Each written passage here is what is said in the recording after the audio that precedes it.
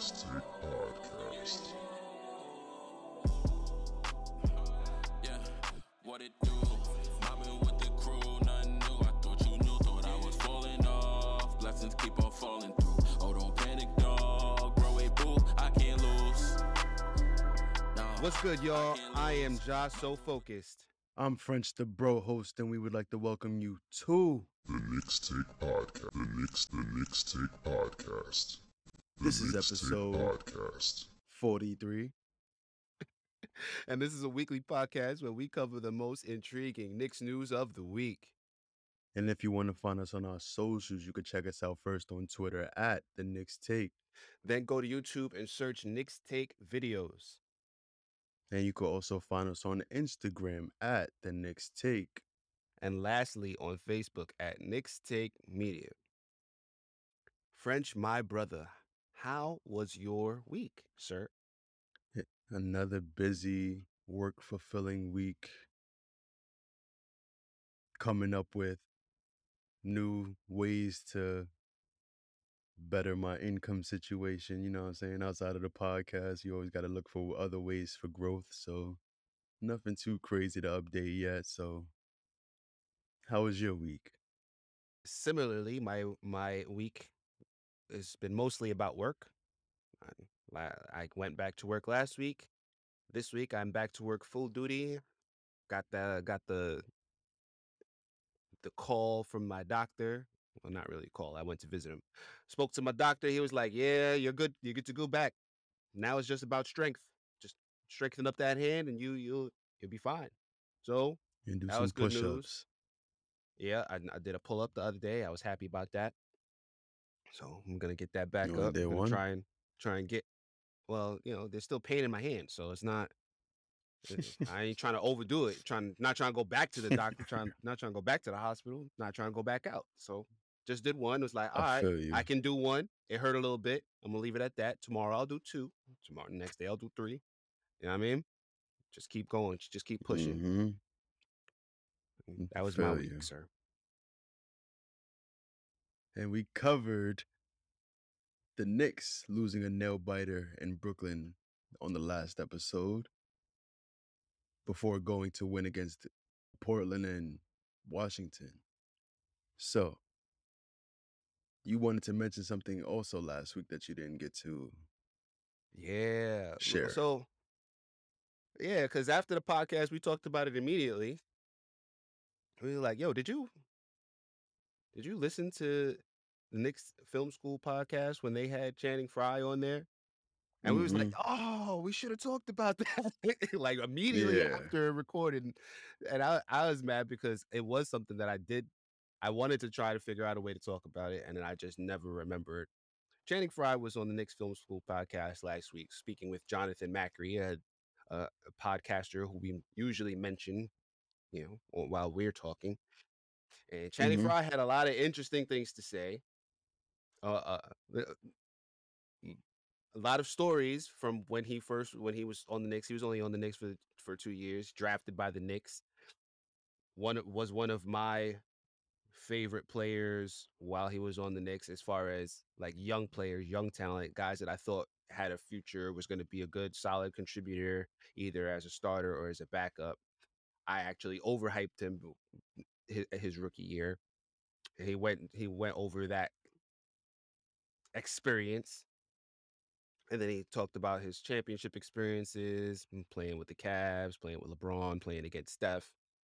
And then he gave some suggestions as far as how the Knicks can be better. And he had Jonathan Macri guess what former superstar the Knicks should trade for. I hated his answer. Macri was unable to guess. Channing Frye said, "Yo, there's this former superstar, and again, not from this year, but the year before he was playing good. Russell Westbrook. That boy is good." Everybody listening was like, oh, he's not really trying to say Russell Excuse Westbrook. me? And listen, I understand where it comes from, because Russell Westbrook, last season, I do believe he like led the league in assists per game. He ended that season helping the Wizards get to the playoffs. He finished the season off pretty well. He was still a triple double threat, but he was still playing like trash last season for a good portion of it. And this season, he's even more so playing like trash. So yeah, that boy is Good and terrible. no. We don't want I that boy. couldn't listen. After he said Russell Westbrook, that's when I stopped listening to the episode. Well, that was the end I of the hit episode. pause, and that was the end of the episode for me personally. Because I'm like, it's how to say you don't really watch the Knicks without saying you don't really watch the Knicks. Like, if you No, really watch honestly, the Knicks, what needs does Russell Westbrook address for this team? well, I can answer that question. It's just about whether he fills those needs effectively. Russell Westbrook gets to the paint. Russell Westbrook can man the offense. If you have Julius Randle still there, Julius Randle will defer to Russell Westbrook because he's a former All-Star, because he's a veteran. All of the things that when Derrick Rose is on the court, the reasons why you defer to Derrick Rose are the reason why you would defer to Russell Westbrook. He used to be a good finisher. He gets respect in the league, regardless of what is happening on the court. He does still get respected as far as being a threat, and he's a guy who, if you put the ball in his hands at the end of the game, he's a guy that you could trust. But and that's where Channing Frye was coming from. The only thing is that all of the things that I just mentioned, I don't think that I don't think it's fair to ask him to do that and to do it effectively. I don't know. I could be wrong. Maybe he's just looking like trash on the Lakers because he has LeBron and AD there and a lot of these other guys and Melo and all that stuff. And maybe he's just not a good fit there. But is he a good fit anywhere? I don't know. So we're gonna add another non-shooter to the starting five alongside Mitchell Robinson, and Julius Randle makes 8 threes one game and then goes 0 for 6 the next game. So he can't be considered a shooter. RJ can't be considered a shooter. The spacing issues that alone, but from that is just asking for trouble. And it's gonna get us out to poor starts of every game. Westbrook is not gonna give you that effort on defense like Emmanuel quickly would give you. It doesn't make any sense to me. And the fact that we're watching him this season play alongside 2 superstar players and he's unable to find a rhythm consistently, even on the games where both superstars players are not playing. It's like he has good games, he has bad games most of the time. And it's like, bro, what would we get out of this player who's clearly on the decline and it's only gonna get worse?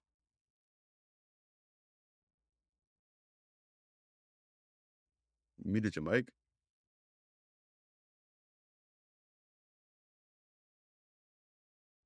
I can't hear you.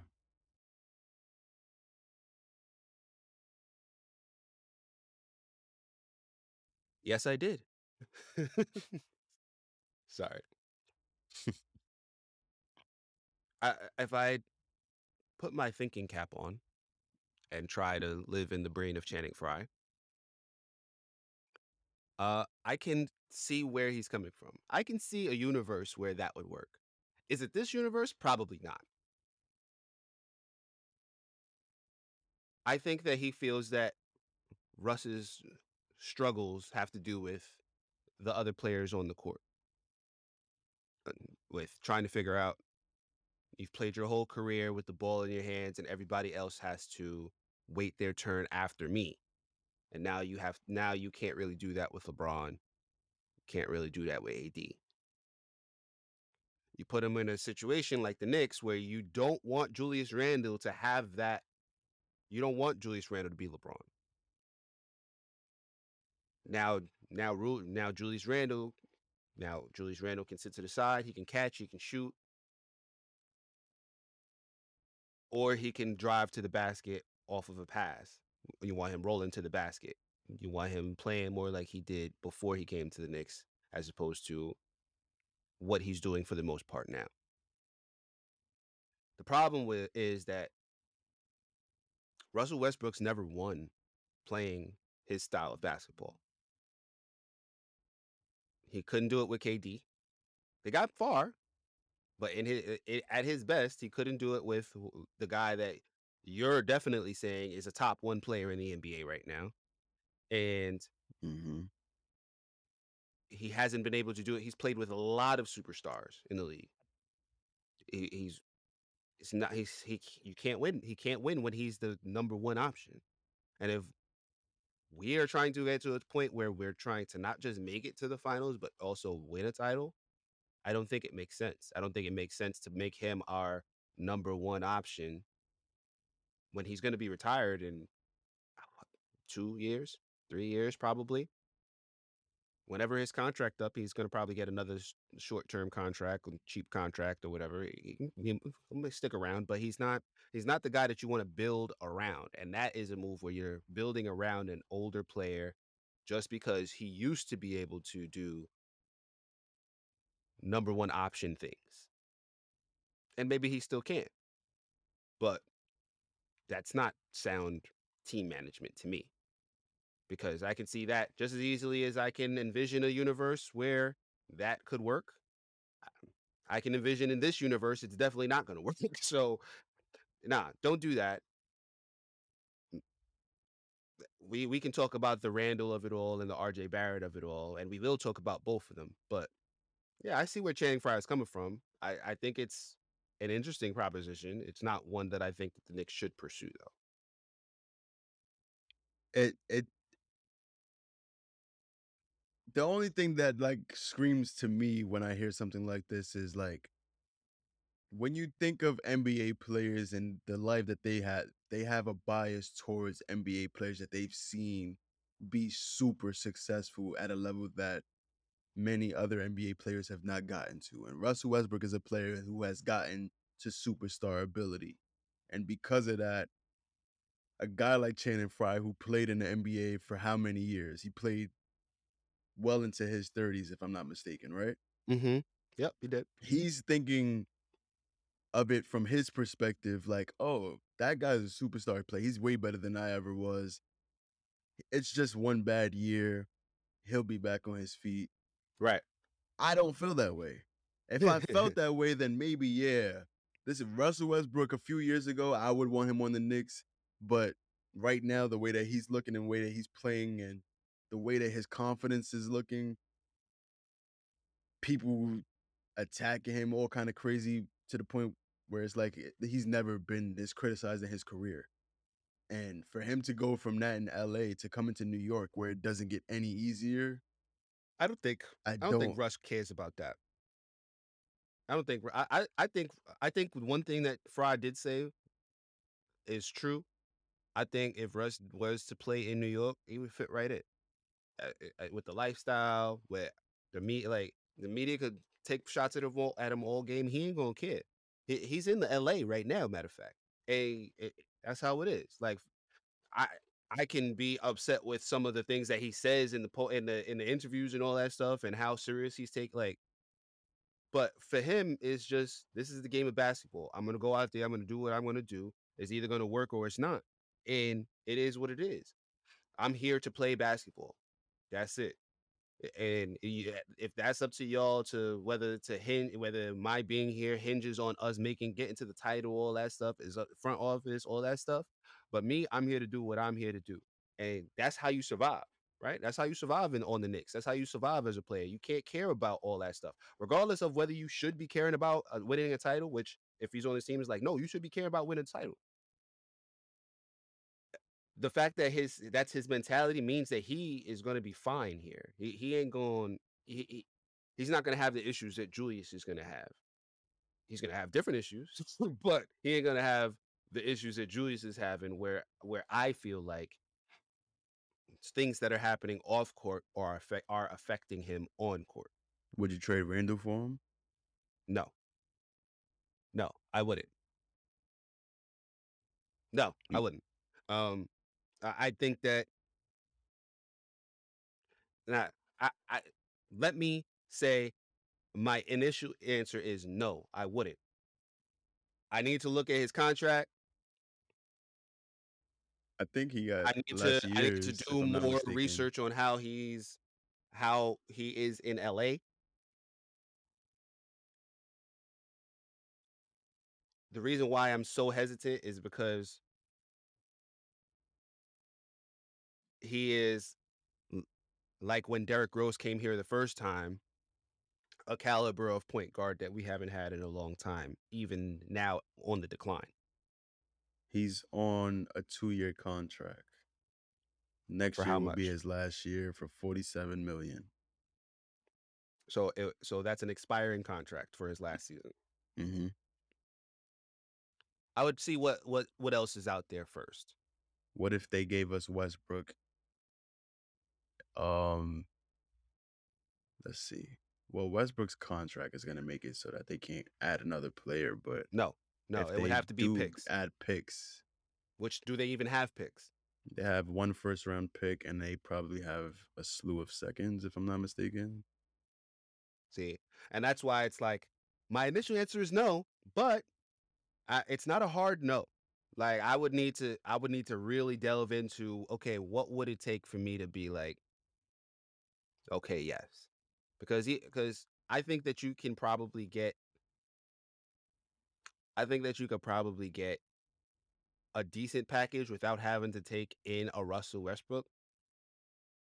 But I think that you can get a number one pick, well, not a number one pick, but a first round pick for Russell Westbrook to take him off your hands, even for one season. Like, all right, we'll if we can get Randall for Westbrook, we'll give you a pick for it. If that's how they feel in LA, that's not a bad deal for an expiring contract, even if it's for 40, it's 40 million for 1 year. And then, you know what I mean? Then you can figure out the point guard situation after that. Maybe quickly takes another league, but we'll talk about that next. Let's get into the Utah Jazz game. Let's get into it. So Nick started off hanging tough against the Jazz. Fournier, Burks, RJ knocked down a few early shots from downtown. Nick shooting put them up by 8 early. It was looking like, all right, we playing well against a very good team. But Utah's bench cuts into and regains the lead over the Knicks bench. So these are young guys. The young guys were not bringing the energy that they normally did. Rudy Gobert, who's probably going to end up being the defensive player of the year this season, had our guys afraid to drive into the paint for most of the night, especially one Julius Randle, who appeared to be doing way too much the entire night. Way too much. Couldn't score, decided not to defend, had an overall bad night. Maybe we found out later, maybe it could have been something physical with him, but there was a lot of things where it's like, that's a choice you're making. That's not a physical thing. I want to put up this shot, right? Defensively, when you hurting, I'll lay off you defensively, even though you're on the court. So you got to you're there for two sides, right? But he was putting up shots. You putting up shots. I can't really even that what you doing on defense part is kind of like, nah. Take that energy of what you're doing on offense, just put it to defense. You'll help the team. Anyway, let me get off my tangent. Knicks went down by 15 at the end of the third before Emmanuel quickly knocked down a key three-pointer in the last minute. So 15 minus 3, that's 12. Knicks youth start the fourth. Quick, Obi, Deuce, Grimes, Sims. And the fourth quarter starts off with an Obi Toppin 3 to cut it to 9. 12 minus 3 is 9. 6 points right there from the bench. The young guys who admittedly didn't play that well in the first half. RJ and Mitch come in for Deuce and Sims. After potential future Nick, Donovan Mitchell, hopefully, I'm just putting it in the air. Hopefully, future Nick, Donovan Mitchell comes to the Knicks. He knocked down a 3 to bring the lead back to 10 after they scored. RJ banks a 3 to bring it down to 7. Quickly hits a floater and a 3-pointer to cut it to 5 with 7 minutes remaining. Now, in between those two plays, there was a substitution. Alec Burks came in for Grimes, right? Quickly got fouled behind the arc, missed 2 out of the 3. That would have cut the lead to 2, but because he only made 1, he cut it to 4, right? This is off the backs of mostly our young guys. Donovan Mitchell abuses Burks, who came in for Grimes, as I said earlier, for a dunk. Quickly comes back, throws a full court pass to Obi Toppin for a slam dunk. While Julius Randle and Evan Fournier are waiting to enter the game. Now this, I've recapped all of the good that happened. Even when Burks came in, it's like, all right, I don't know why Burks is coming in when we're playing so well, but whatever, cool. Julius Randle, I've already admitted, did not play good the entire game. Evan Fournier had a decent game, but the guys we had out there were playing well. He had And a I was decent saying to offensive game. And I was saying to myself, hopefully, after that dunk, Tibbs says, nah, go ahead, go back on the bench. They got this. I was tripping. I was bugging. He did not do that. The score at that time was a 93-89. 4-point game. These guys come in. Knicks fail to score as Utah goes on a 15-2 run over the next 4 minutes. The final, Utah 108, Knicks 93. Tibbs makes a huge error in bringing Randle and Fournier in at that point in the game. Even Alec Burks, I feel like, was a problem. Like, leave the guys in there, let them get the lead, let them do what if they can't win, they can't win. Julius Randle had nothing all night. Maybe once it gets out of hand, maybe you throw Evan Fournier once it starts looking like they're starting to build the lead. But there was no point where I felt like the Knicks were not continuing to cut into the Jazz's lead. There was no point where I felt like it was getting out of hand. This is not like the game where Cam Reddish was in the game and he just scored and then he got pulled out. Because at least with that, I understood what happened there. Fournier was having the better game. When Cam was out there, I forget who they were playing against, but they cut the lead. They cut into the lead. The Knicks were up 12. When Cam came out, they were down. They were up 6. This is the Knicks cutting into the other team's lead. I did not get that. I didn't think that was a good idea. He tinkered with the lineup. The Knicks ended up losing by double digits. You can't, no matter what. I understand the process. I understand the thinking. Doesn't make it right. Doesn't make it the best decision. Doesn't make it a good decision. Doesn't make it a smart decision. Let me just say one thing. Go ahead. And this is the point where all the listeners are going to sigh. But I completely understand Tibbs' decision-making in that moment. Yeah, I do too. Because if you refer to Julius Randle as your engine in the beginning of the season, your most talented player on the roster, in a game this important to your season, this is the platter that you want to serve your star player. Like, bro, the game is in the most intense stage that it's in the fourth quarter. There's enough time for us to finish this comeback, take the lead. And when he came into the game, it was after Obi missed the 3 is when Tibbs called him to check in with Evan. Yes. And then right after that, Obi gets a fast break dunk. Yep. Like you said. Mm-hmm. But 4 minutes to go in this game, I believe, right? Yes. Somewhere around there. Down. No, 5 minutes. 5 minutes. 5 minutes down 4. And you bring in your most talented player in the game. Normally, when you see another team do something like that, like if you see LeBron come in at 5 minutes with down 4, it's like, oh, the bench did their job. Now all he got to do is just finish the comeback. Right. And then Julius Randle comes into the game. He's not even looking at the rim to score when he's in the mid-range, wide open. Right. I can't blame Tibbs for that. Tibbs is Oh. doing everything he can to bring out the most he can in his best players. If you have if you have someone that talented on your roster, you can't just ignore them because they having a bad game. I will do what I always do.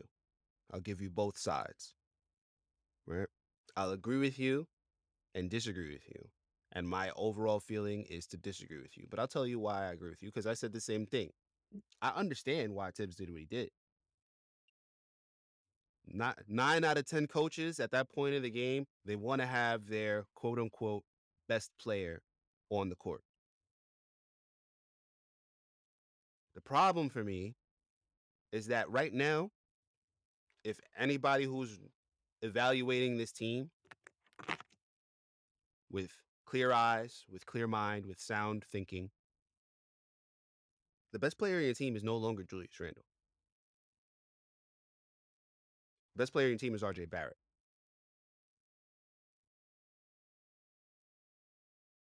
Everyone who has crapped on Tibbs all year has said he doesn't know how to read the room. Or they might have said he doesn't know how to properly evaluate his own players. I push back against the second one. I agree wholeheartedly with the first one. But this is a game where people making that second argument, they sound right. Because Julius Randle is not LeBron James. Julius Randle is not Kevin Durant. Julius Randle is not a top 15 player in the NBA. He wasn't even a top 15 player in the NBA last season. He came close. He might have been a top 20 player, maybe, last season. But he's not that player this year. He's not even close to the top 20 player this year. And if you look at this objectively, you know that he was not having a good game all night. Only thing bringing him back into this game was going to embarrass him, was going to make him look worse than he did, was going to lose you the game. And he accomplished all three with that decision. Once again, I understand why he made that decision. I do. I get it. He's your best player.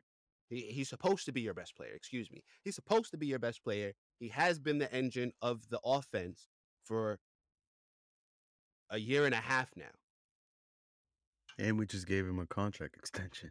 Yeah. 4 years, didn't we? Well, we can't say just. It was at And the if beginning we're of gonna the be a season. and if we're going to be a playoff team, the first year into that contract is not the time where you want to be benching your most highest paid Yeah, players. I get it. I get it. And if you make it to the playoffs, you need him to be good. You need him to be able to show up in these moments. I get it. But we learned, however long ago we learned it, Julius is not that guy. And this is probably a situation where you're too close to the situation to kind of analyze it properly. I don't envy Thibodeau for being in the position that he's in. If I was in that situation, maybe I would have done the same thing. I don't think so, but maybe I would have. I can't know. I'm not privy to the things that Tibbs is privy to. But when you're in there, you look at everybody as a team. Everybody has their role. You look at guys with a certain. It makes sense. I get it. The problem is that you're a guy who watches tape. You're a guy who studies. You're a guy who has a reason for everything. It was a bad call. Bad call. So Julius was god awful all night, as I've said multitude of times. He didn't deserve nor earn the 35 minutes of playing time that he got. 13 points on 6 for 21 shooting. 6 for 21 shooting. 13 points on 21 shots. Just saying. Also had 11 rebounds and 3 assists. RJ started the game looking great, but for some reason, probably because Randle was trying to get his instead of playing through the team, potentially, RJ went from a beautiful 62% shooting to a ghastly 40% shooting by the end of the game. 62% shooting in the first half, 40% shooting to end the game. He didn't not have a good shooting night the second half of this game. RJ had 24 points, 7 rebounds, 3 assists, 1 steal, 4 turnovers. Lastly, Immanuel Quickley out here playing like he's trying to get Tibbs fired with how good he's playing. He's been our best healthy point guard easily. 16 points with 8 coming in that fourth quarter. Half of his points were scored in that fourth quarter. The 22 minutes he played is inexcusably low. Inexcusably low. He should have played 30 minutes. If anybody should have played 30 plus minutes, Immanuel Quickley should have played 30 plus minutes. Not That's Julius the one Randle. thing I can't defend Tibbs on is like Quickly deserves to be playing more minutes the entire year. He should be a starter by now. So I'm going to try and do something new. I want to kind of talk more about the post-game stuff. So let's listen to Tom Thibodeau. Hopefully I select the right clip. Well, that's where you got to make a decision whether you're coming back with your starters or not. What did you see happen in that second quarter when I changed the game. I thought we started the game well, played well in the first quarter, broke the lineup. We sort of lost ground, and they got control the end of the first quarter, started the second. Then we worked our way back. I thought the bench gave us good lift in the second half. And then, we had a chance to get it to 2 with about 6 minutes to go with free throws. And then, they made plays down the stretch. We didn't. How disappointed were you that the last 6 minutes looked like a really bad scene for you guys? I'm sorry?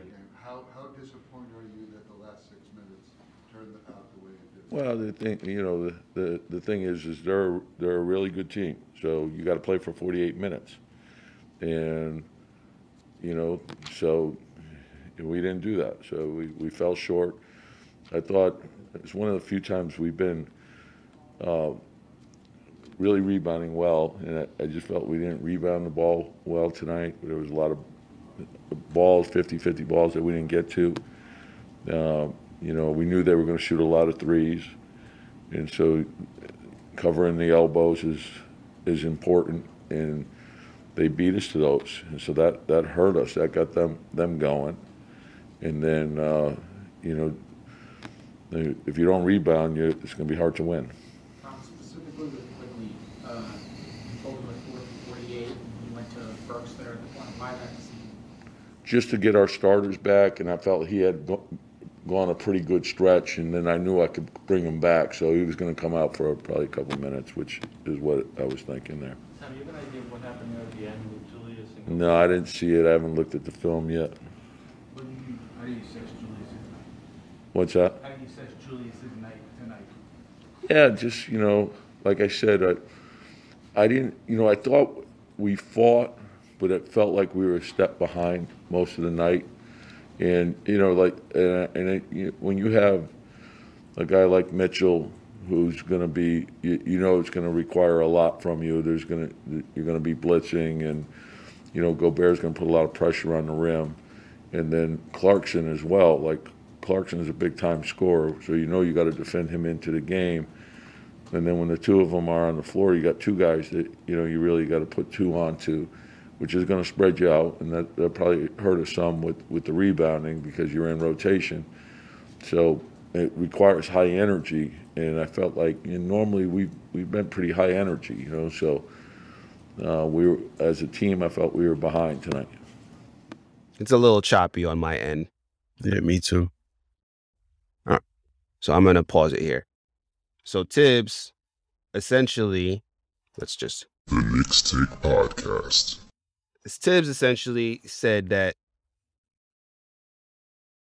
at 5 minutes, the time that you gotta choose who's gonna come in at that time, whether you bring the starters or whether you leave the guys that's already out there.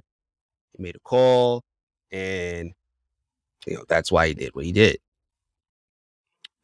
Also, Immanuel Quickley came out for a couple minutes after in that game, and he was asked about that, He said, I was just trying to give him a quick breather. I thought, I'll give him 2 minutes, whatever. Didn't sit right with anybody who listened to him say that because he only played 22 minutes. He should have played the whole fourth. If he starts looking like he's tired, then pull him out. So, anyway, you got anything to say I feel about like what plus about, minus this game is something that all Knicks fans chose to ignore, because if Julius Randle was a negative 20, is all I'm saying. That's all I'm saying. But let's continue on. well, The Knicks ended up going to face off. Hold on. Go ahead. You skipping over stuff real quick. I was gonna ask you, is there anything from Tibbs' post game that you remember that you wanted to speak on?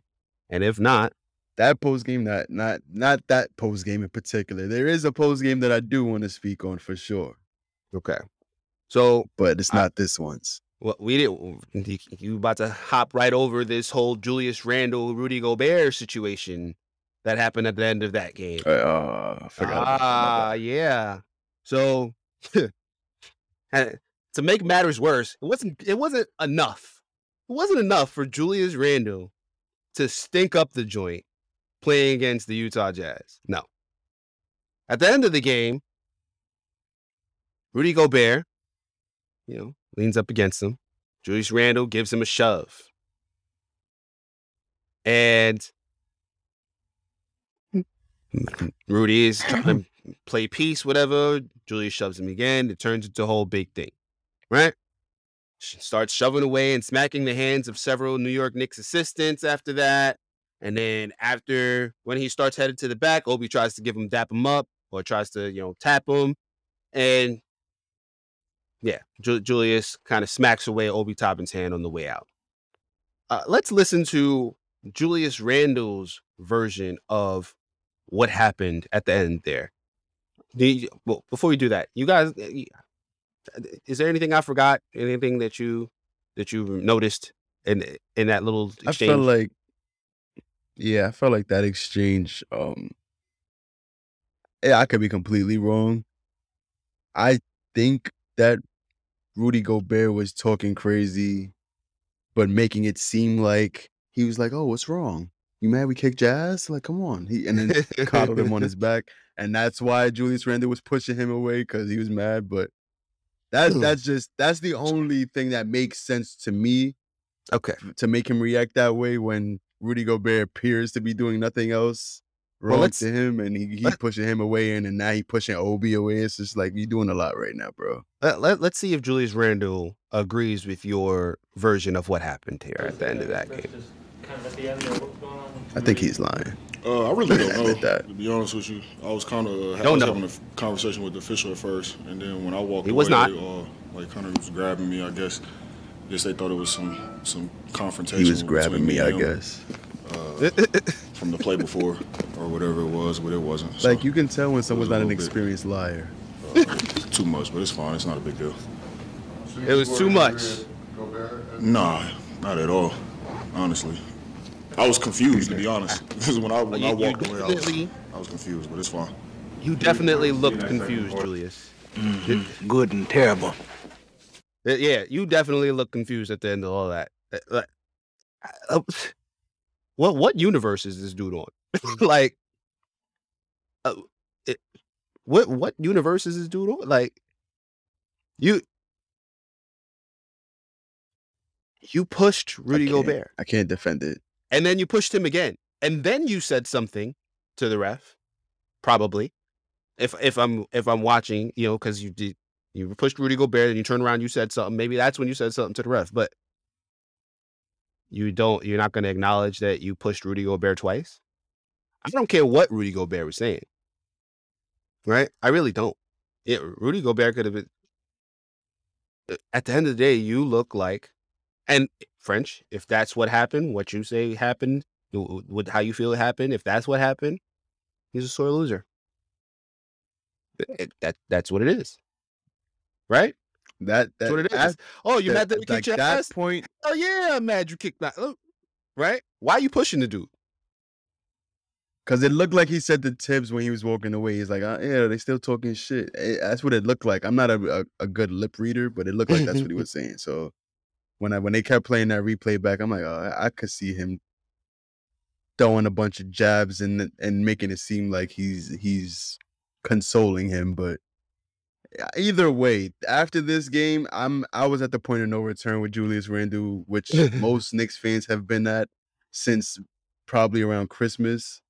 But there's just too many instances of this after games, him pushing his own teammates away, getting into these big, like, bro, like, you a professional athlete, leave the court, you got your ass kicked, you're not even playing with the intensity that you showing now during the game, but now you want to get all this energy and poke your chest out and be big and tough. Like, relax. The game is where you put all that energy at. Like, at the end of the game, I want to see you tired like you was at the end of that Boston game at the beginning of the season when you couldn't wait to go home and lay down and go to sleep. Like, that's what I want to see at the end of the game. I'm tired of seeing these meltdowns after you not showing any effort for 4 quarters straight. Like, come on. I'm at the point where I just want to see him gone and see just a quality player in his place. I don't care who it is. Harrison Barnes? I don't care how. It doesn't have to be a superstar. I'll take Harrison Barnes. I'll take any quality player who's just going to be solid. That's all I want. You have officially flipped. Because I definitely brought Harrison Barnes up, and you was like, nah, not Harrison Barnes. I don't want that. Nah, don't do that trade. Now, you'll take him. I'll take him. Oh, man. Harrison Barnes, we have a number fresh to have the jersey printed. I'll make a custom jersey right now and go to Sacramento and try to recruit Harrison Barnes to get Julius Randle off this team. But that ain't going to happen because they got Sabonis. After this game, I saw a clip on Twitter where the Knicks, they do their little entrance. They come through the out the side into the arena and onto the court. And it looked how you would expect it to look. Everybody coming out, hands out, dapping the fans, blah, blah, blah. And then the last guy who comes out is Julius Randle, and he just runs right into court, doesn't extend his hands, doesn't dap any fans. The only player that doesn't dap any fans. The only one. Yeah, you can go, bro. You can go. We're fine. We're good. Thank you for taking the discount that you did.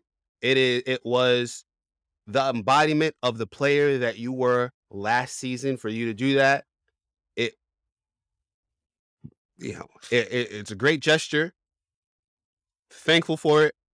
Thank you for the one incredible season. Right. Thank you for leading us to the playoffs. Thank you for all of the hard work and effort. Thank you for always being the guy who plays through whatever, for being healthy, play through soreness, whatever. Thank you for being that guy. But you're doing too much. Yeah. Right? Just like you said, it was a little too much right there in that press conference. Yeah, no, bro. You're too much at this point. You're way too much. And maybe you just need to be somewhere. Maybe this was never meant to be. And hey, thank you for your services. Thank you for your time. Mm-hmm. Please go. Yeah. Make sure that you walk fast on the way out the door because that shit closed fast. Don't let it hit you. All right, let's move on to the Hawks game. So, the scenario that we just painted, Randle-less Knicks that we want to see, we got a chance to see that the very next game against Trae Young and the Atlanta Hawks here at home, because Julius Randle was listed as out with a quad injury, soreness, allegedly.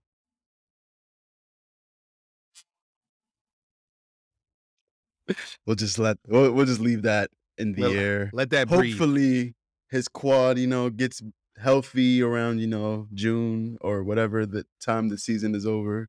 And let me just say, I do think that he has, I do think something's wrong with his quad. But is that why he's not playing for real? Go on, French. I can't wait to hear the trade. But back to the Atlanta Hawks. Trae Young has heard boos from the minute the game began to the end. There was no let up at all. Every time he touched the ball, the fans let him hear it, and it didn't slow him down at all. RJ did the best that he could without Julius Randle. He had a great game, 30 points, 13 rebounds. It was a neck and neck game all the way through for the most part, but Trae Young really was like just unstoppable. I think through 3 quarters, he had 35 points, if I'm not mistaken, right? And Alec Burks had himself his best game that he had in months. It seemed like the game plan all night was to just target Trae Young anytime we got the ball on offense. And whoever Trae Young was guarding, they was just going to exploit that matchup. And that ended up with RJ getting 30 points. That resulted in Alec Burks ending the game with 21 points. And like I was saying, it was a pretty much competitive game all the way up until the fourth quarter, until the point where we just couldn't score. And a couple Hawks players, I think Bogdanovich, what's his name? The guy who was injured, wears number 12, I believe, on the Hawks. I don't know nobody's numbers on the Hawks. Hunter. He hit a three. Yeah. I think it was his 1-3 of the game. Hits the 1-3 of the game late in the clutch, and we could not score. Hawks take this game 117-111. Trae Young came into the Garden, dropped 45 points, 8 assists, and he couldn't just leave it at that. He had to, break Taj down, made him fall to the floor and hit the shot, hit a pose. Like, bro, he just came into the Garden, disrespected us. I did not like that. Bogdanovich came off the bench, dropped 32 points. Emmanuel Quigley was the only player off the bench who was semi with a hot hand. He only finished the game with 17 points. But he did start off 3 for 3 from 3, missed his last 2, and then it was just pretty much quiet after that. Mm-hmm. Kevin Knox wasn't able to check in for the Hawks, but this was just a disheartening loss. We really wanted to see RJ take this win by himself without Julius Randle, but we couldn't get that at the end. He tried. What was your takeaways from this game? He tried. He put up the valiant effort. He put up 30 points, as you said. He didn't shoot great. 9 for 25. 1 for 7 from 3. He probably should have shot less from 3. That probably would have helped. He also missed 6 free throws. That could have helped. Mm-hmm. We lost by 6. I was really into this game. And just how we slowed it down and couldn't score and didn't do any of the things that we needed to do, that the things that were most successful for us. It was just, you don't want to see it. You want to see them play the same way the entire game. There's a lot of people who are insisting that when we slow it down at the end of the game, that's because of Tom Thibodeau. Don't know what they're basing this off of. Don't know. Yeah, I don't know where they get it from. I'm not sure why all of the bad things that happened to the Knicks are attributed to Tom Thibodeau, and all of the good things that happened to the Knicks are attributed to the young guys. Mm-hmm. I don't get the logic. But one thing we can all agree on is that Tom Thibodeau is not an offensive-minded coach. He's a defense-first coach. So I think the Knicks played Tom Thibodeau's game plan for as much as they could. At the end, we didn't have the right lineup of guys. And Taj Gibson got bopped to Bolivian. Bopped into Bolivian is the word. Like that was That was crazy. I don't mean to pile on Taj. I like Taj is one of my favorite players, but that was I love crazy. Taj. I hate it had to be him. That was the worst. That was like Trey knew exactly who to do that to hurt Knicks fans' heart. If he did that to Fournier, he did that to Burks, he did that. Like, bro, Taj, you gonna do that to Taj? That's crazy. That's crazy. That one rubbed me the wrong. That's all I remember from the game. I ain't gonna lie. Like the final score, no. Seeing him pose with the 2K animation shot after you hit the green, after he done had Taj's body look like playing Twister. Like, come on. All right. Let's get off this topic because I'm gonna start getting mad again. I will say this. Trey plays his villain role to perfection. He is current Nick version of Reggie Miller. Reggie Miller. Yes. For sure. I think he has a little bit more swag than Reg. I think that if he was no, I could say that for Reg too. If he was on our team, I would love him. But I just think that Reggie Miller had more of an assholishness to his stuff that where Trey is just kind of Trey like got it too. No, Trey is assholish, but it's just more cool. Like, what's up? I don't really hear you. You booing? Oh. like give it to me, I'm gonna give it back to you. Whereas Reggie Miller, he's like, no, I have no qualms about stomping on your neck while you're on the ground. Like, no qualms about it at all. And that's the thing. I respect Trey. But it's still fuck Trey. So, yeah, I did you see the post game with Obi and RJ? We're gonna try and show that. I'm gonna try to insert it here during this part during the like infuse that energy into that first unit. Yeah, for sure. Like I know what I have to do when I'm on the court. Run the floor, catch lobs. If RJ throws it to me, I threw you one. No, I'm just kidding. He did. But I know what I gotta do when I'm out there. Bring a lot of energy, run the floor, and just have fun when I'm out there. So. Capella got the block on you. It looked like he fouled you. That was a foul.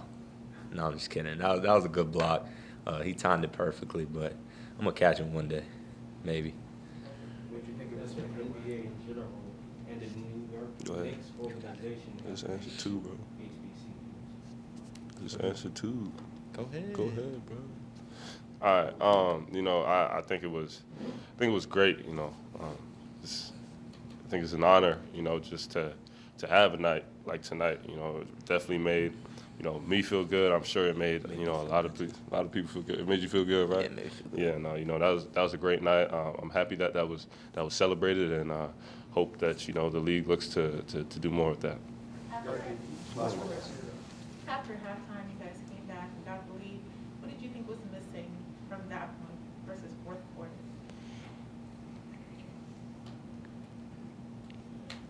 Oh, you want me to answer that one? Go ahead, bro. I just feel like the energy wasn't there. I just feel like we kind of broke down defensively, and they executed their offense, and they played really good defense too. So I feel like they knew what they was doing going into the fourth, and we kind of slowed down. But we gotta learn from it and get better for the next game. All right, thanks. That's a great answer. That's a great answer. And it's on YouTube. Knicks Take Videos. You know where to find us at. Just look up, and you'll be able to hear it. It's part of the podcast. You'll be able to hear it at this part too. But I love the interaction. I love the interaction between RJ Barrett and Obi Toppin. It seemed like after that game, after the Jazz game, and starting with this Hawks game, the organization seems to be pushing for RJ and Obi to be the future. And it was very interesting to see that they had those two guys answer the pressers together at this point. French, I know you didn't get a chance to watch it, but they took turns answering questions. They were playing off of each other. Obi was like, yo, you take this one. RJ's like, I just answered the last two.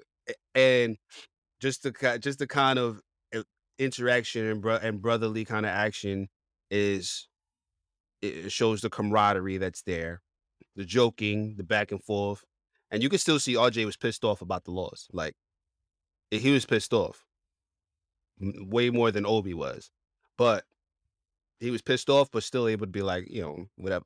That's my brother, whatever. And we're gonna come back and we're gonna win the next game. I'm just gonna move on since you cannot really respond to it. I'm gonna move right on to the Charlotte Hornets game. So, Baby Nick shoot the gym up against the Charlotte Hornets. Most fun win of the season if you have not seen it. If you have not seen it, I would advise you to go and watch it. With all the young legs out there, no Randall again, no Mitch this time, sore back. Very fast-paced game.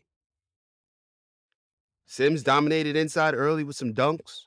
RJ was running the team as the de facto leader. Obi was doing all of the little things that differentiate him from Julius, running up and down the court, making those quick passes, not holding on to the ball. Shooting when he needs to shoot, passing when he needs to pass. Just overall, I loved all of the minutes from everybody. Best game in his career. Yeah. LaMelo, too good, right? Even though the Knicks went off to a 20-point lead with the bench unit when the bench unit came in quickly. Deuce, Grimes, Taj blew it up to 20 points. LaMelo, too good. Too good. I wish we could have got him. And I'm going to talk about how the Charlotte Hornets got him after this, but I wish we could have got him.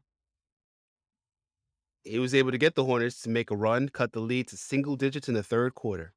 But the Knicks were able to hold it down in the fourth with a combined effort from everybody. The Knicks put the Hornets away down the stretch. Final 121-106. In this game, Evan Fournier, who's been knocking on the door of John Stark's 23-year-old record for 23 for the three-pointer, three-pointers made in the season, he broke it in the third quarter. And those two shots that he took, the one to tie the record and the one to break the record, beautiful. That shot to tie it, especially, apt.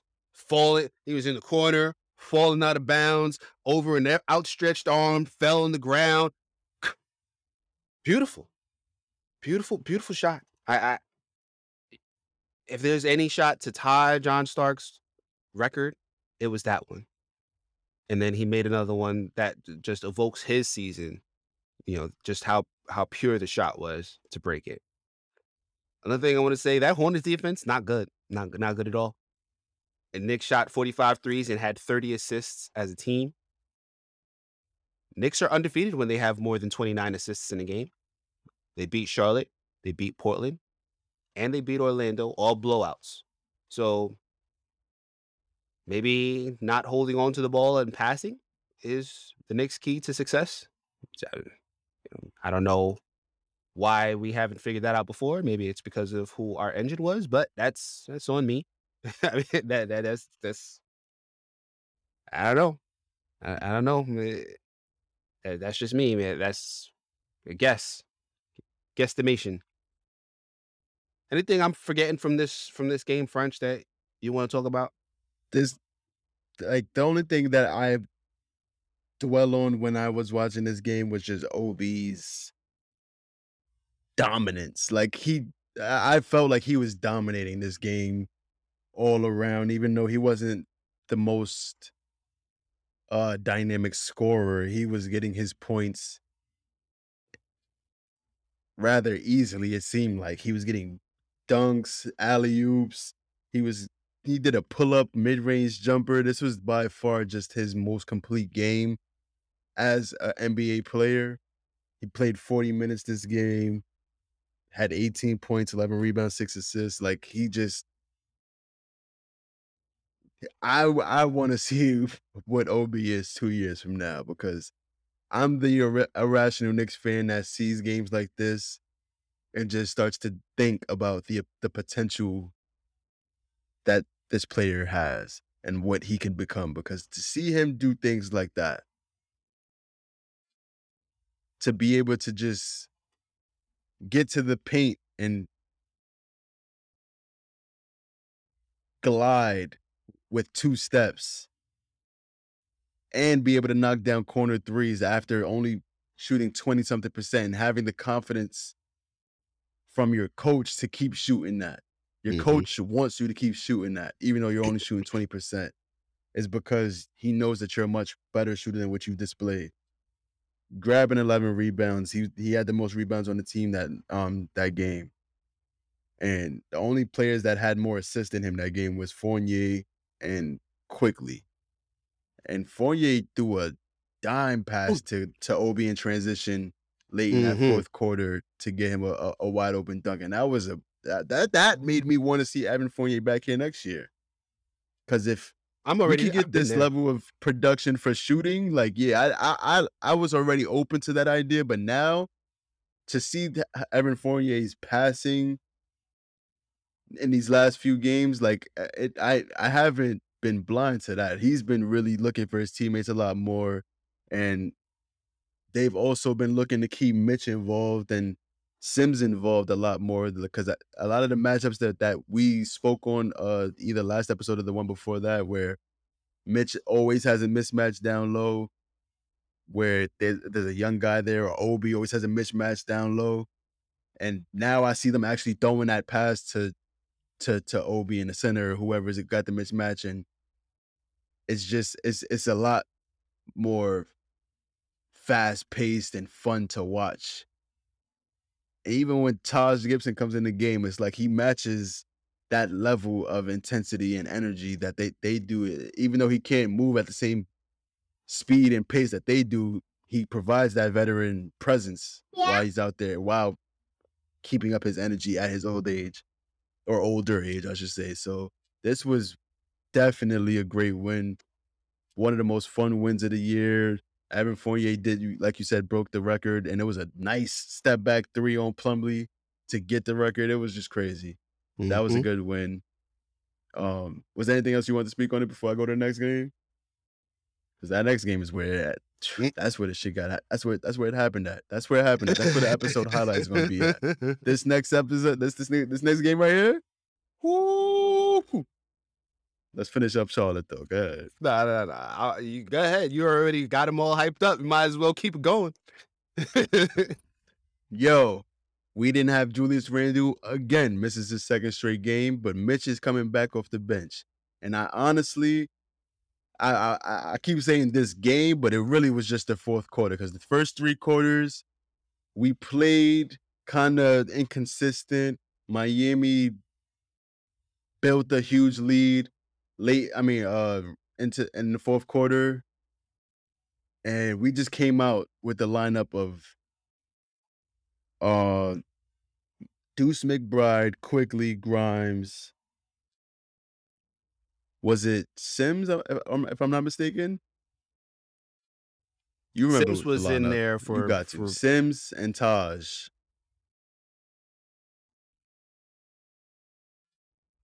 It was Sims and Taj. Right? You I can't just hear want to me? confirm it before I keep going, and I don't want to sound stupid. So, boom. So, yeah, Miami had the 17-point lead in the fourth quarter, right? This is the lineup that we have. And remember last episode, I'm talking about Deuce McBride. He got to become more confident in the NBA games like how he is in the G League games. He has to be able to score, show his repertoire, and be able to help the team in that way alongside with the clutch defense. We saw that. We saw that this game. We saw Emmanuel Quickly have his best game of his career, or best quarter in his career, I should say, because going into the fourth quarter, Emmanuel Quickly only had 3 points, and we down 17. Jimmy Butler comes into the game. I'm waiting for him to erupt and stop the Knicks from going on this run. Quentin Grimes had Jimmy Butler in check.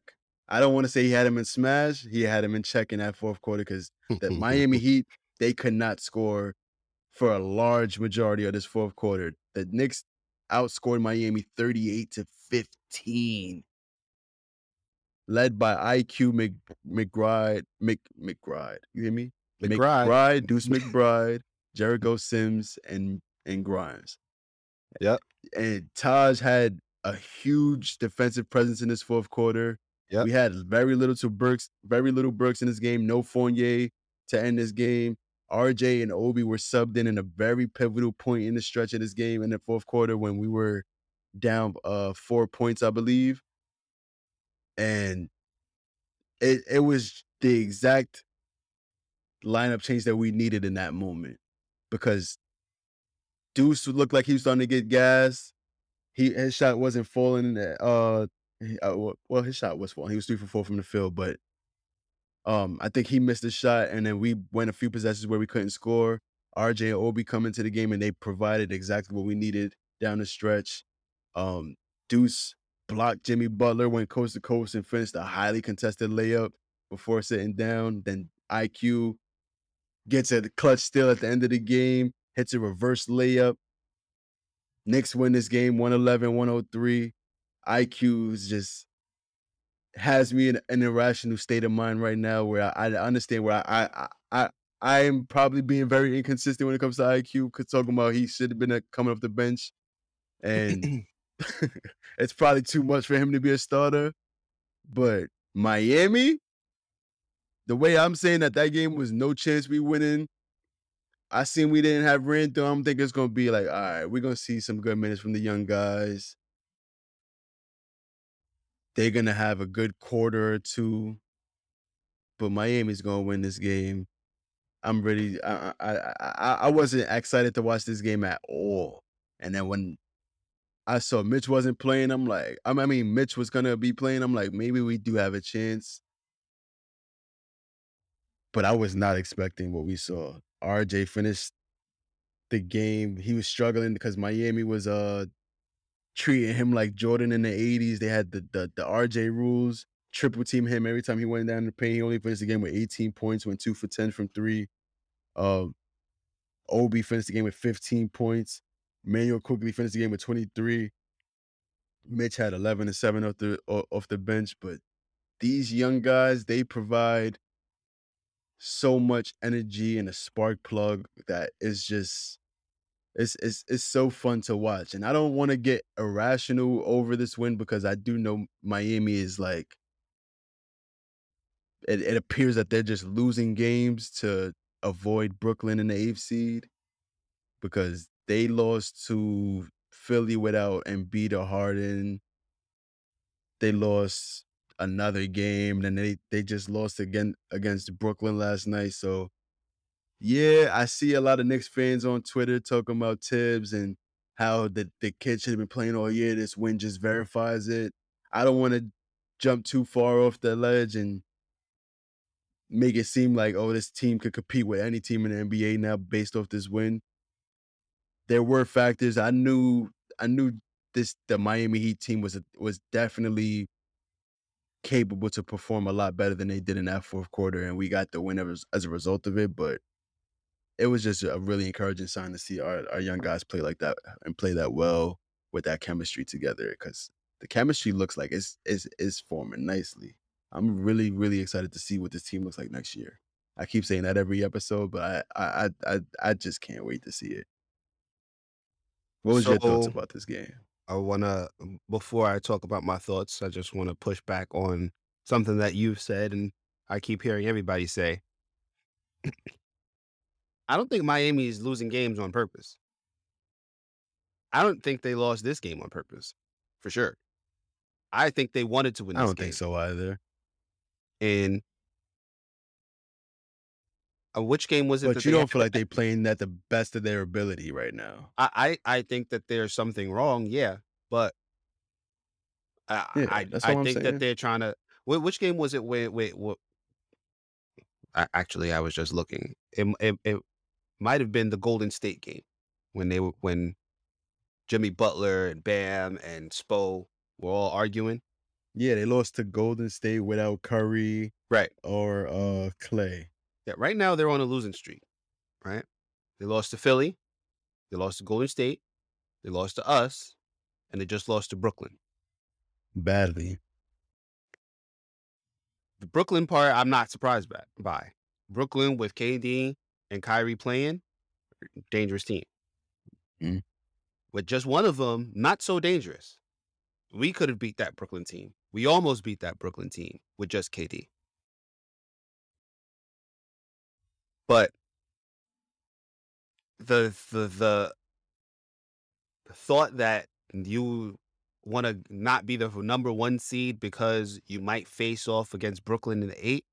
If you're the number 1 or the number 2 seed, you don't have any control over your own destiny against who you play in the first round. Like people need to understand how these play-in rules work. Wherever you're seated at, if you're number 1 or you're number 2, you have no control because you have to wait for the play-ins to play out to know who you're going to face. The 7-8 seed play for who's going to be the 7th seed. So even if Brooklyn finishes off at the 8th seed, let me look at the standings right now. If they face Cleveland for a play-in spot, do you think Cleveland is still going to be the 7th seed? Not the way that Cleveland's playing right now.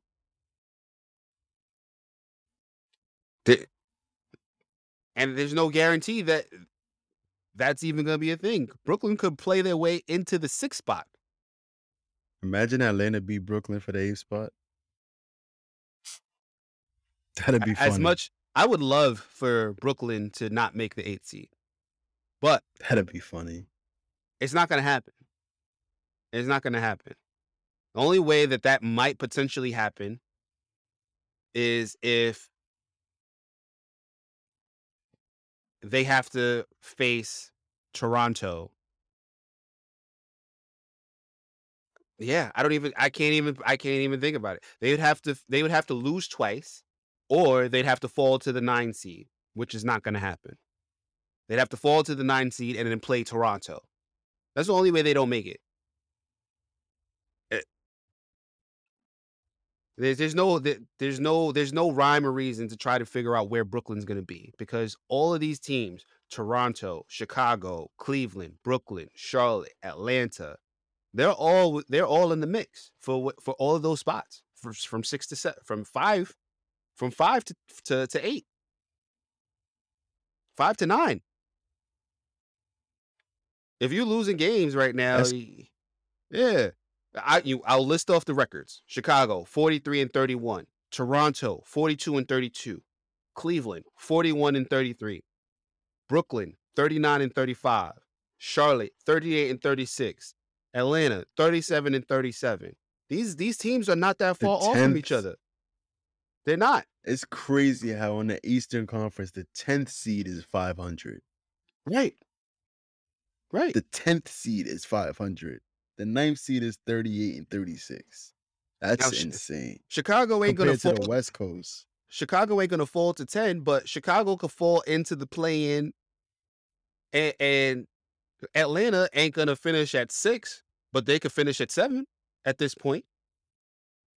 Like, you can't play the way that these play-ins work. You can't try to, unless you're like steadily in the 3, 4, 5, 6 area. Okay, maybe matchups matter there, but if you're if you have the chance to be the 1 seed or the 2 seed, you don't have you have no control over that. I'm going for the 1 seed because there's no, if Brooklyn's in the play-ins, I'm pretty sure they're going to be the 7th seed. I'm not thinking that they're going to lose the first play-in game. Sorry, go ahead. I talked over you for about 5 minutes. No, I'm just looking at the standings. Like, if the Knicks were in the West, we'd be the 9th seed right now. Right. That's tough. The East is good this year. And the Knicks would have to, at this point, win the rest of their games, I believe. Do they have enough games to get to 500? We're 10 games under 500, and we only have, 8 games left?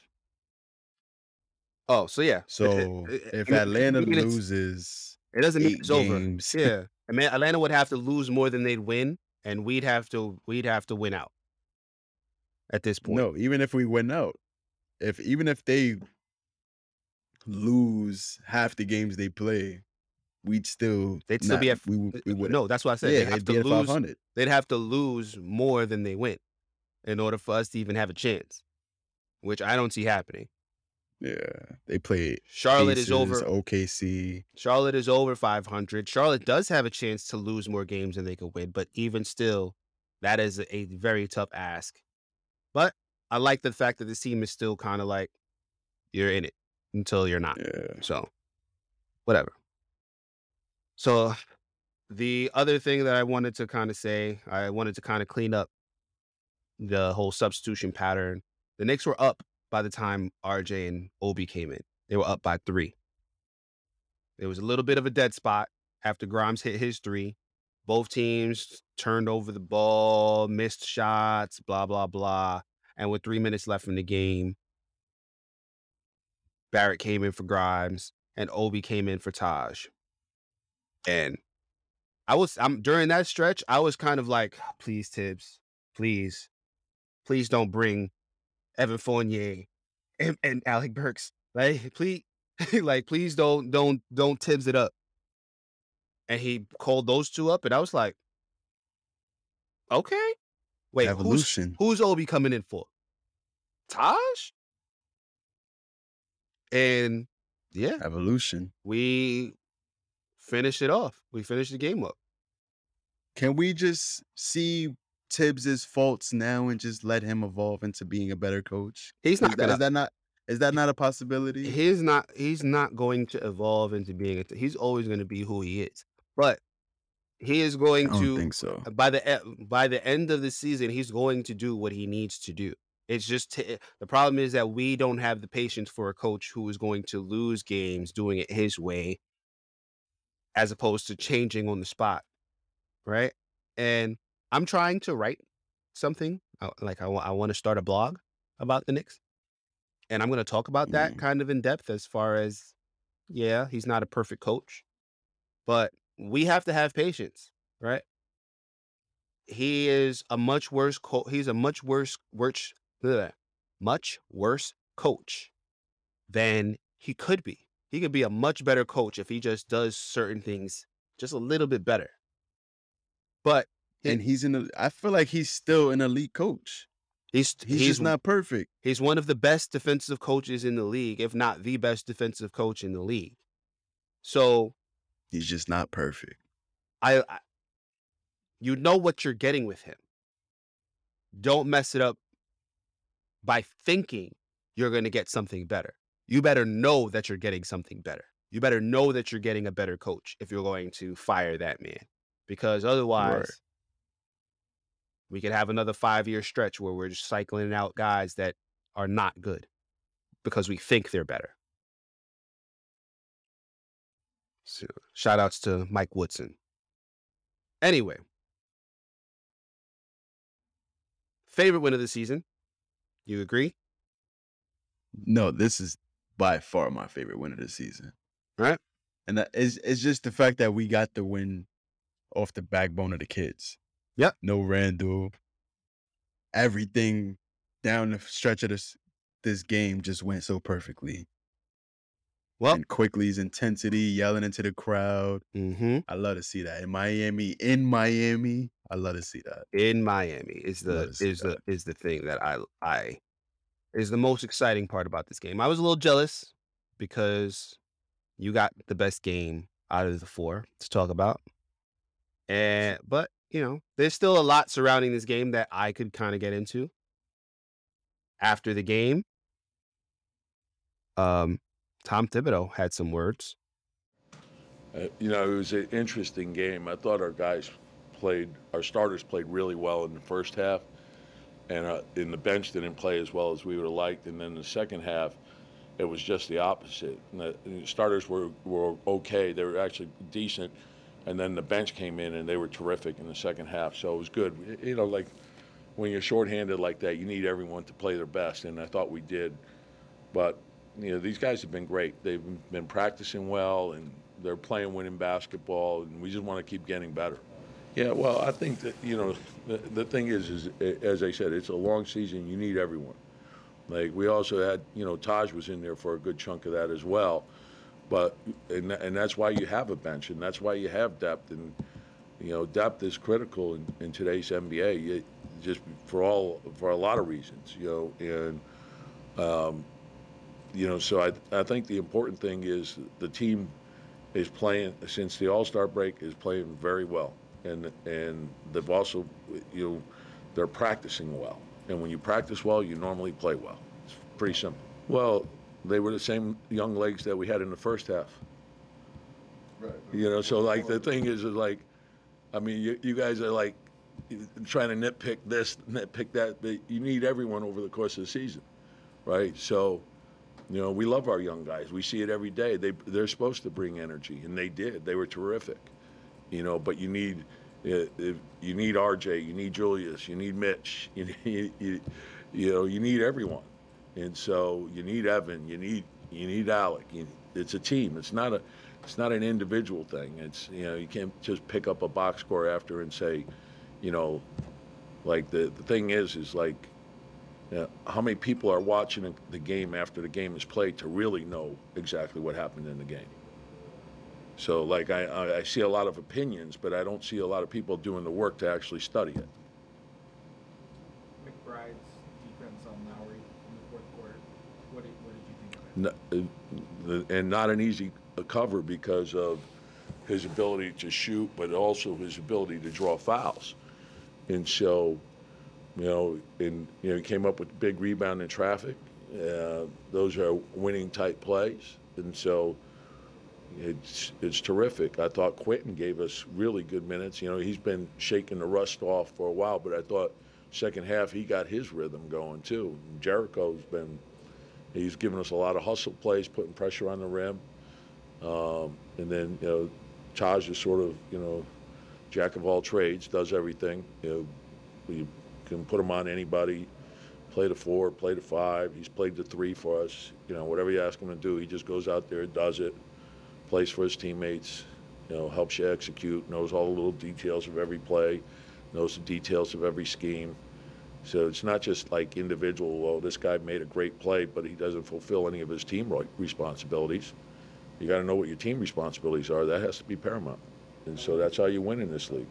When you were talking about the opinions, people who want to watch the game, what is the common misconception you're seeing? No, I'm just saying, like, everyone has all the answers right after a game, and oftentimes they haven't studied.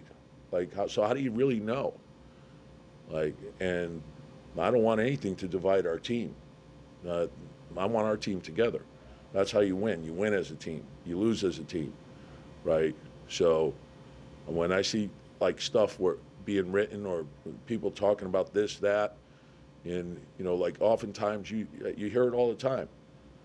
And then when you actually do study it and you watch the game again, and maybe you watch it a third time, you actually know what transpired. Has that been just in general an issue this season with maybe social media, fans choosing one player to talk Well, about? it's where we are in society today. With social media, it's a different animal, and like, look, hey, it's part of the game. We love it. It drives the game. It's as popular as it's ever been. But like, to me, I don't like anything that eats away at the fabric of the team. And so, people want to take one game, whether it's a win or a loss, and they want, well, this, and this. No, it's, and oftentimes the things that they're saying, a guy might make one good play in the game and has 9 bad plays. Or conversely, he makes 9 good plays and he has 1 bad play.